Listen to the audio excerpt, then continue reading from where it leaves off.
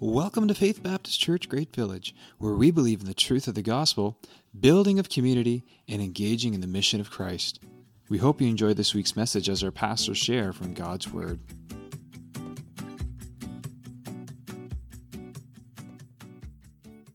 For those of you who don't know me, my name is Alex White, and I am one of the pastors here on staff. I am the youth and family pastor, and it is my privilege to bring you the message today. So I'm going to let you in on a little secret. When we were planning this, so all the preaching schedule, when we were planning the preaching schedule, I saw that on August 26th, the last two chapters of the Bible was free, because we follow the Gospel Project curriculum. And so what we're learning here today is what the kids are learning upstairs. So most of us know that. And I saw, okay, the 26 was free, and it had to do with the return of the king. That was the title of the kids' curriculum message, the return of the king. And I was excited. I was thinking that, oh man, this would be a great topic to preach. I'd be sharing with you all of God's promises, what stuff that's going to come true, and what he has to offer us. And I also wanted to challenge myself, because I knew the book of Revelation was a tough one.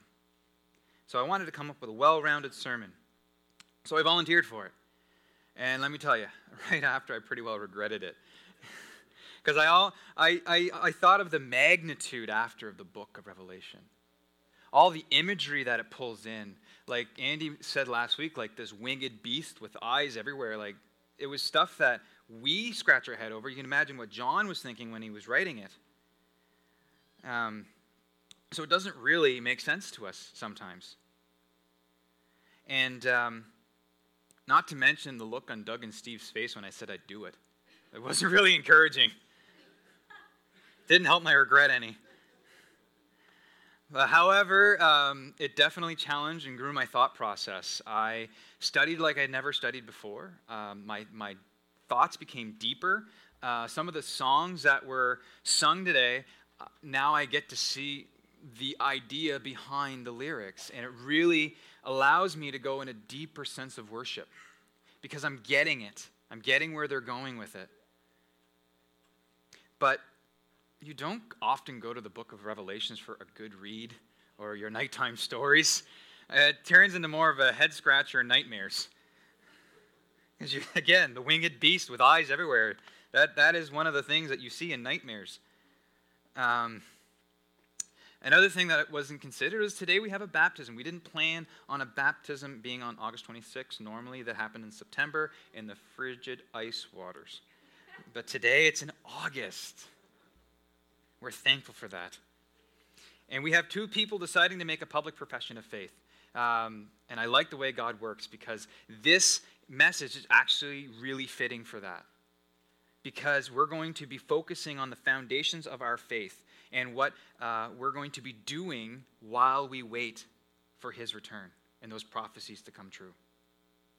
So will you join me one more time in prayer, and then we're going to dive in. Heavenly Father, we just thank you for your promises.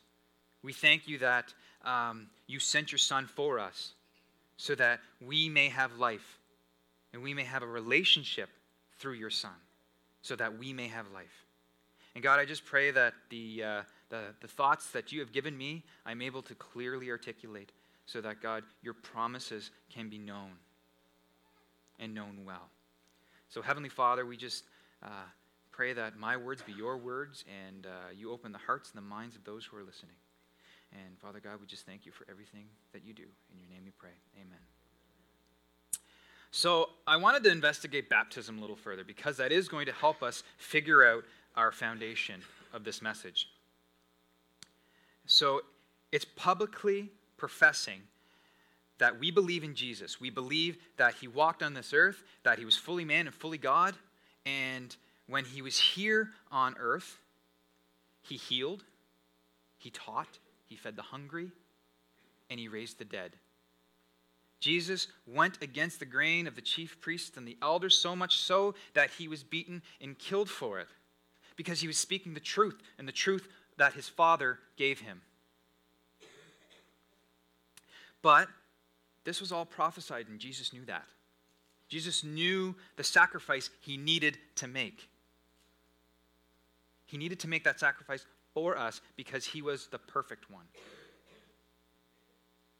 And he needed to do that so he would defeat sin and death in this world. After Jesus' death on the cross, he was placed in a tomb where he was raised from the dead. Jesus defeated sin, defeated death, and was setting up for the final kingdom to come. This is so amazing. Jesus did all of this for us so that we can have life with him in his Father's kingdom. So, as you come to believe and know that Jesus is your Savior, baptism is the next step. It's publicly professing that I believe this. I believe what is in here is true. So, let's start from the beginning. If you want to know where you are, you need to know where you came from. So I'm going to hold off on that key Bible text in Revelation just for a minute. I'm going to go all the way back to Genesis 1. So if you want to follow along with me, you can open your Bibles there. And I'll be reading out of ESV, as it says on the screen. And if you don't have a Bible, you can follow on the screen behind me. And it says in Genesis 1, "In the beginning God created the heavens and the earth. The earth was without form and void." There was nothing there, it was void. "And darkness was over the face of the deep.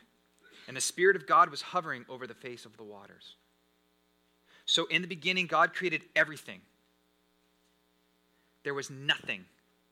He created the ground we walk on, the air we breathe, the water we swim in. He did it all. As we continue to read through the book of Genesis, it says that he created all vegetation, trees. He also created everything living on land, in the air, and in the sea. And once he did that, he knew he wasn't finished yet.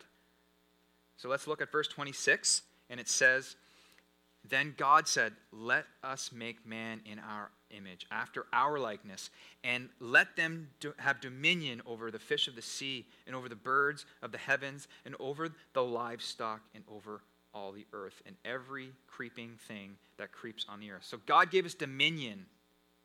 He gave us dominion over everything. We were set to rule with God's authority over the earth. We were to take care of God's creation. That is why he created man. He created someone to look after his creation for him. So we're going to continue in verse 27, and it says, "So God created man in his own image. The image of God he created him. Male and female he created them. And God blessed them. And God said to them, 'Be fruitful and multiply, and fill the earth and subdue it, and have dominion over the fish of the seas, and over the birds of the heavens, and over every living thing that moves on the earth.' And God said, 'Behold, I give you every plant yielding seed that is on the face of the earth, and every tree with seed in its fruit. You shall have them for food. And every beast of the earth, and every bird in the heavens, and everything that creeps on the earth, and everything that breathes the breath of life. I have given every green plant for food.' And it was so. And God saw everything that he made, and behold, it was very good. And there was evening, and there was morning, the sixth day." So it was good. It was really good. He made a really good creation. But what happened to this creation? Why did we need saving from it? Because it was so good. It said it in the scripture. It was so good. Why does the world look like it does today? We are going to look into Genesis a little further to figure that out, but first let me be clear. A lot of preachers blame Eve for the fall of man, or the serpent. I got to blame Adam on this one, guys. I'm sorry. And you may be thinking something else, but I'm going to give you my spin on it.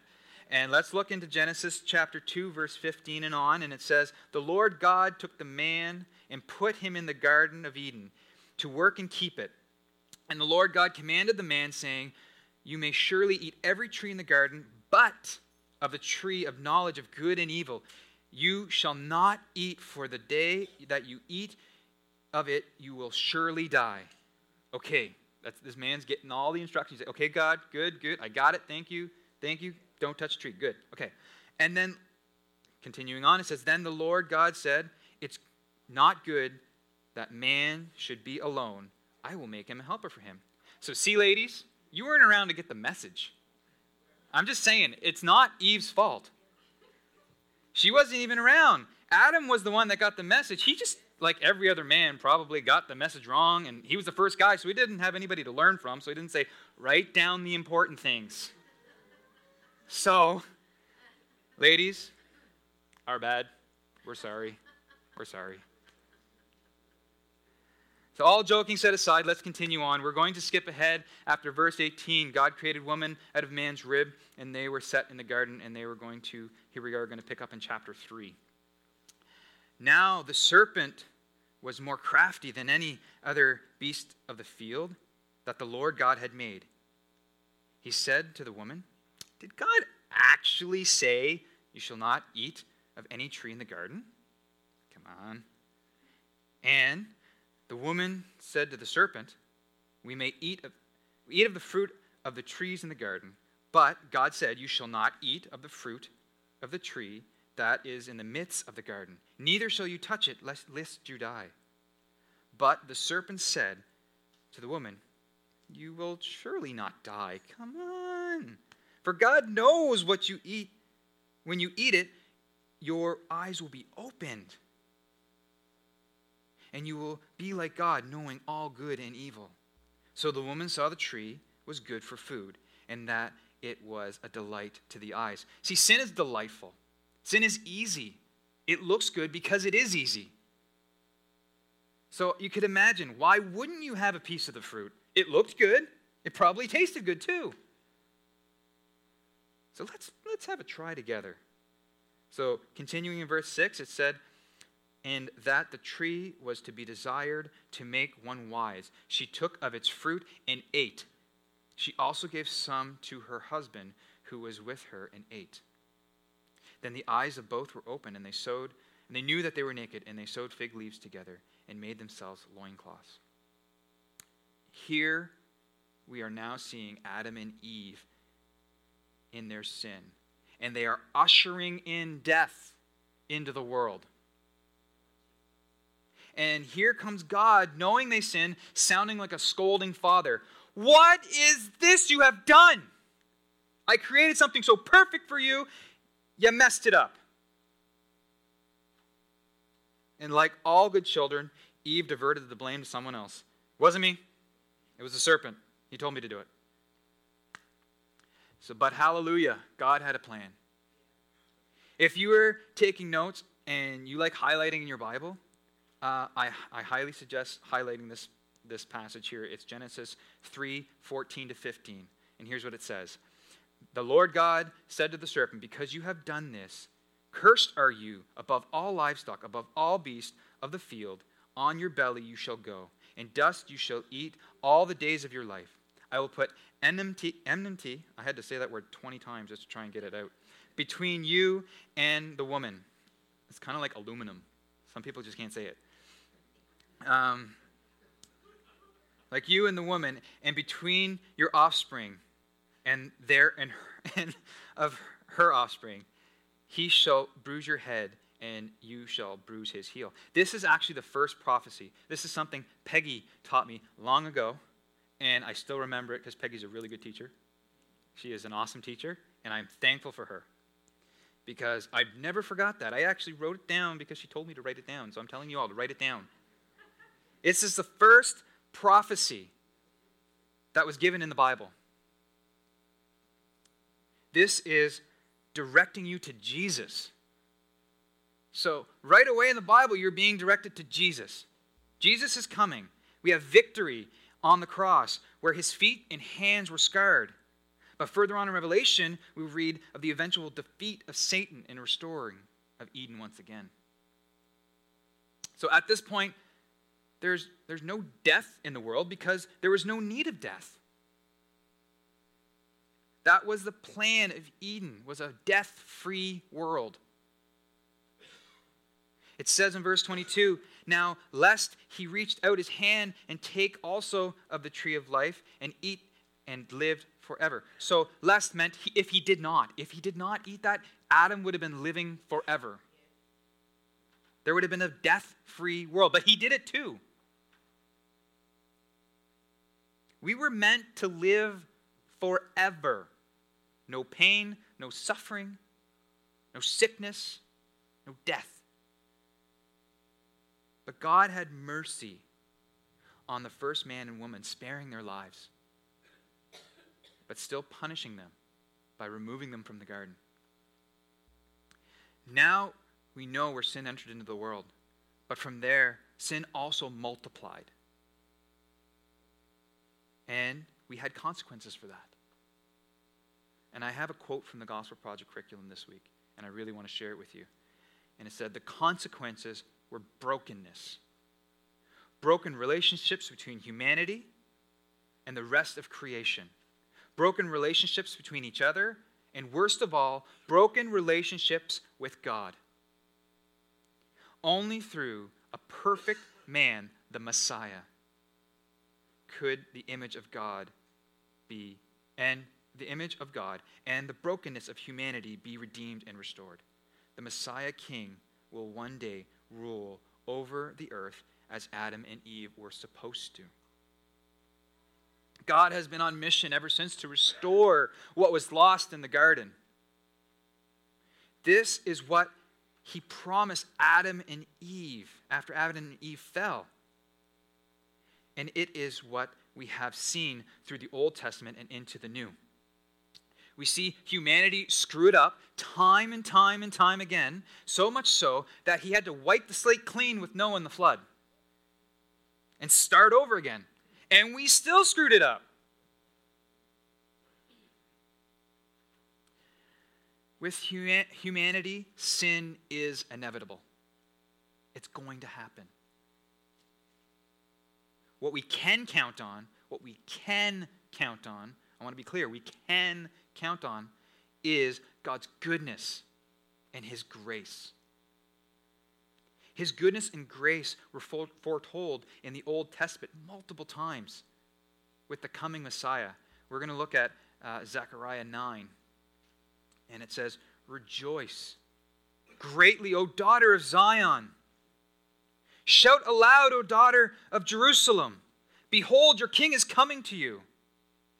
Righteous and having salvation, he is humble and mounted on a donkey, on a colt, the foal of a donkey.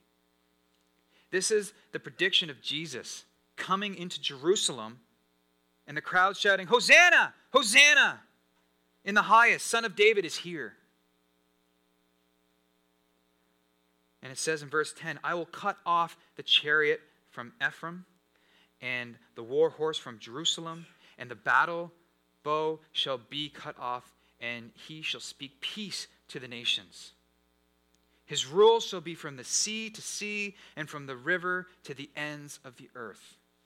So here you see the prediction. It sounds like when Jesus is here, they are thinking the war is done. He is setting up his kingdom then and there.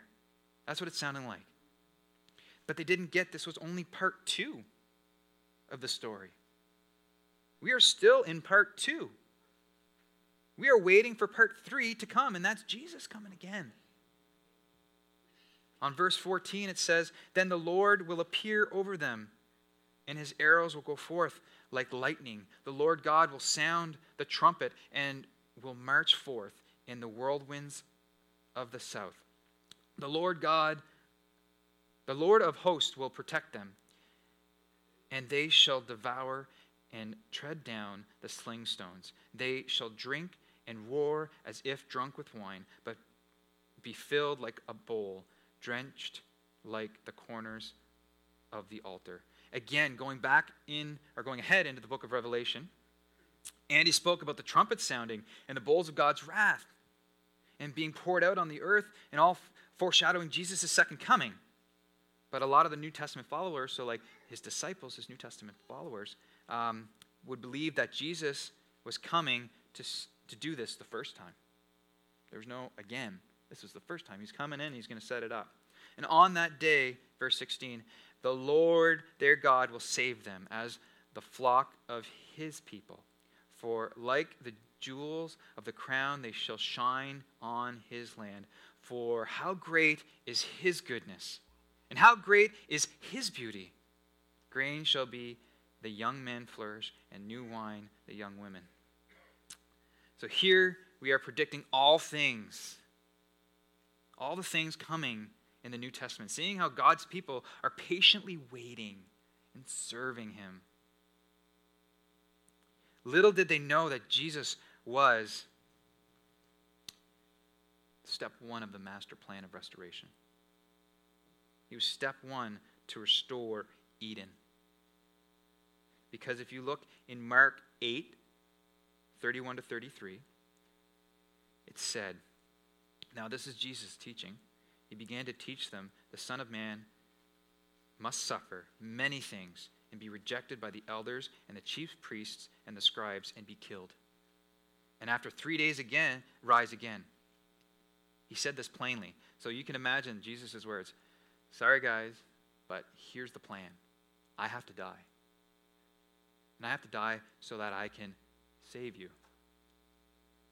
He said this very clearly, very plainly. There was no parables to mix up what he's trying to say. They didn't have to decipher what he was trying to say. It was very plainly said. And you can understand here in a second what his disciples were thinking. And Peter took him aside and began to rebuke him. Peter's brave, I can tell you that. Rebuking Jesus. Okay, you go, Peter. But turning and seeing the disciples, he rebuked Peter and said, get behind me, Satan, for you're not setting your mind on the things of God, but on the things of man. Now, Jesus wasn't calling Peter Satan. It was just his mindset. It was just a mindset. So we can't blame Peter here. You can only imagine what was running through Peter's mind. He was thinking, no, you're here. We're setting up your kingdom. Like we're going to take Rome at a power. You're going to be in power. Everything's going to be great. But Jesus was not here forever. He was setting up for the kingdom to come. This was not what his disciples had in mind at all. Because if you go through the Old Testament, in like Isaiah, Micah, Zechariah, they all predict the Messiah coming and setting up his kingdom here on earth. They were hoping that the Messiah never had to leave to make that happen. Most of us know that Jesus is coming here was part one of the restoration of Eden, and he needed to restore our relationship with his Father by being the ultimate sacrifice on the cross. He did so that the relationship that was broken in Eden could be restored. And now we are here helping to usher in Jesus' second coming. So let's look at the key passage for today. It was a long road to get here, but I felt a lot of this needed to be explained. Anybody that was here that did not know where we're going, this would have been a confusing passage. So Revelation 21, verse 1 to 5, it says, then I saw new heaven and new earth. Here we have the angel showing John this vision. So just remember that. John is being shown a vision. For the first heaven and the first earth had passed away. They were defeated. The sea was no more. And I saw the holy city, New Jerusalem, coming down out of heaven from God, preparing his bride, adorned for her husband. How beautiful. Adorned for her husband, a beautiful bride coming down. Think of that imagery for a second. All those who are married and you saw your wife for the first time, how many was a blubbering idiot? Ask Steve, he was there. It was so beautiful to watch your wife walk down the aisle for the first time. Done up in her beautiful white dress. So you can imagine what that's going to be like. Your bride coming down adorned, like how beautiful this is going to be when it comes down and new heaven and new earth comes in. And I heard a loud voice from the throne saying, behold, the dwelling place of God is with man. He will dwell with them, and they will be his people. And God himself will be with them as their God. He will wipe away every tear from their eyes, and death shall be no more. Neither shall there be mourning, nor crying, nor pain anymore. For the former things have passed away. And he who was seated on the throne said, Behold, I am making all things new. Also, he said, Write this down, for these words are trustworthy and true. That is a very key point. These words are trustworthy and true. You can bank on that. What a day that will be when Jesus comes again. Death and pain will be no more. Sickness will be gone. Mourning will be gone. Now we can see the renewal of life lived in the light, what that will look like. Just to be clear, I just want to be clear on here because I am getting into the point of Jesus' return. There are actually a few different schools of thought on how this actually is going to look like, and I'm going to actually focus on the one, because I could totally go on a rabbit trail and tell you like 3 different ones, or 2 different ones, but I'm going to focus on one. And it's because it's a whole subject on its own. I had to do it in school, and it's a lot of work, a lot of studying. But I personally believe in the literal sequence of events. So this is what we're going to be focusing on, is Jesus' return, the 1,000-year reign and kingdom, and final judgment. That is the literal sequence of events. And so that I would be considered a premillennialist. And that's what I will be speaking on today. And if you want to know more about the few other options, there are some pretty wise minds here that have studied these, and you can talk to myself or Steve. I know of other people in this congregation that would know a lot about it, but I'm not going to dwell on it today. But I just want you to kind of get in your mind where we're going. So let's continue on in Revelation 21, 6-8, and it says, And he said to me, It is done. I am the Alpha and the Omega. I am the beginning and the end. To the thirsty I will give from the spring of water of life without payment. And some of the songs we're singing today, that lyric actually became clear. That's where, like I said, when you start studying this stuff and you see where some of these lyrics come from, you can worship deeper. That lyric in the songs today came very clear to me. So, to the thirsty, I will give from the spring of the water of life without payment. It is free. Imagine that. The one who conquers will have this heritage, and I will be his God, and he will be my son. But as for the cowardly, the faithless, the detestable, as for murderers and the sexually immoral, the sorcerers, idolaters, and all liars, their portion will be in the lake that burns with fire and sulfur, which is the second death. So, what are you doing while we wait? What are you doing while you wait for this? Is this going to be a new heaven and new earth, a restoration of creation that is healed for all pain and suffering of human history? Yeah, of course it is. All pain and suffering of human history will be wiped away.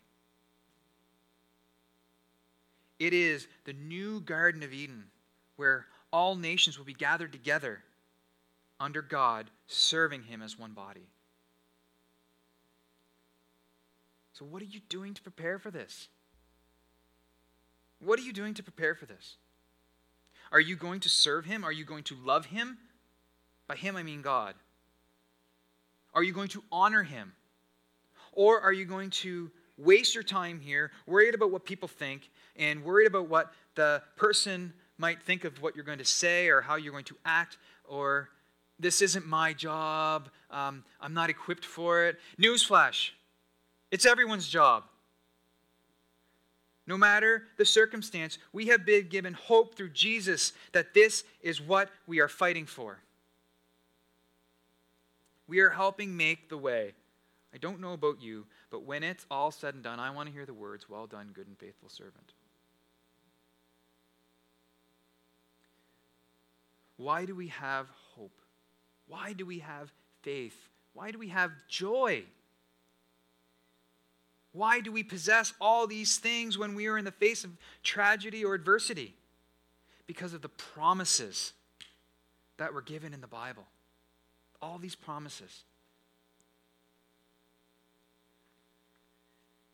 We were promised that we would be taken care of in heaven if we honor God with our lives here on earth. We believe that we will have life that far exceeds this one. I want to share something personal with you right now. A lot of us know, but for those of you who don't, most of us know Susan Taylor, and her husband Jason, or what they're going through. But for those of you who don't, many years ago, Susan actually used to attend this church. And her and her family were in a very serious car accident, and Susan was really the only one that was seriously injured.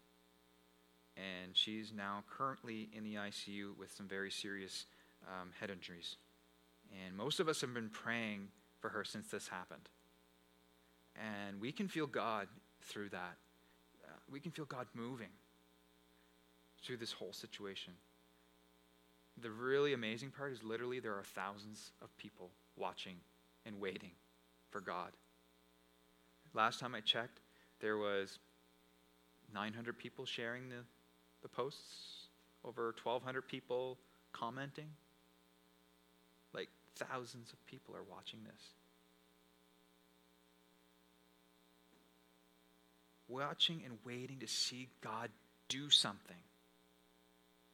There are people who know the situation that go to work that are now impacting their coworkers because their coworkers know Susan through something or from when she worked at the mall or other things like that. So now we have an opportunity to be sharing our Savior with people in the workforce because of this tragedy.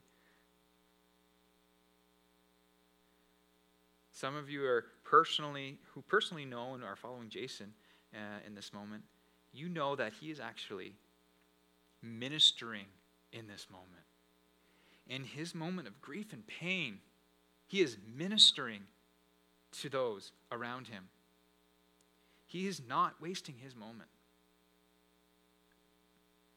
He is in grief over his tragedy, and he's supporting those who are grieving in their tragedy and serving God through his pain.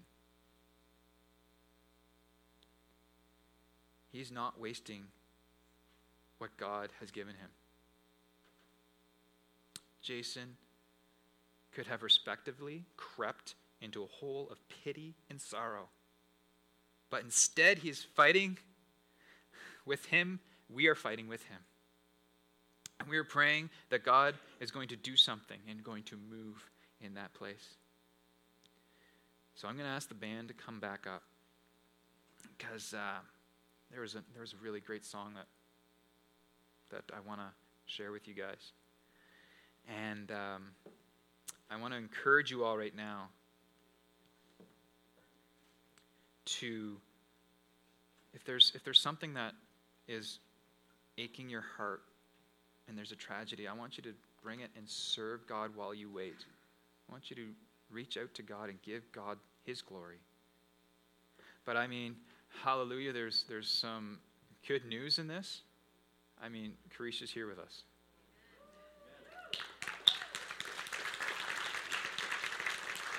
So, I want to give him praise today. I want to give him praise for the things that he's doing, the things that he's yet to do. I'm going to allow the band to lead us out in this song, and I just want to encourage you all just to either bring and focus in on him, the things that are paining you or in tragedy, or the things that you have glory to give to God. And I mean, give it all to him. Give him all the glory right now. Because God is good. God is going to come through, and God has promises that he is yet to fulfill. And I want to allow him to give us this power to help us usher in the new kingdom. Help us be the ones to usher in this new kingdom while we're waiting for him to come. So I'm going to let the band just play, and I'm going to finish up when they're done. So I'm going to be coming back up and giving a little more. So I'm going to finish off with Revelation 22:7-17, and it said, "And behold, I am coming soon. Blessed is the one who keeps the word of the prophecy of this book. I, John, am the one who heard and saw these things, and when I heard and saw them, I fell down and to worship the feet of the angel who showed them to me. But he said to me, 'You must not do that. I am a fellow servant with you and your brothers, the prophets, and to all those to keep the word of this book. Worship God.' And he said to me, 'Do not seal up the words of the prophecy of this book, for the time is near. Let the evildoer still do evil, and the filthy still be filthy, and the righteous still do right, and the holy still be holy. Behold, I am coming soon, bringing my recompense with me,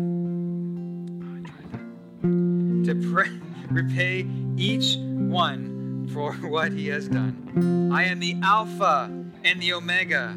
I am the first and the last, the beginning and the end. Blessed are those who wash their robes, so that they may have the right to the tree of life, and that they may enter the city by the gates.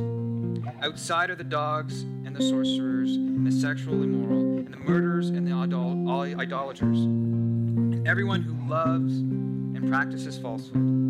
I, Jesus, have sent my angel to testify to you about these things for the churches.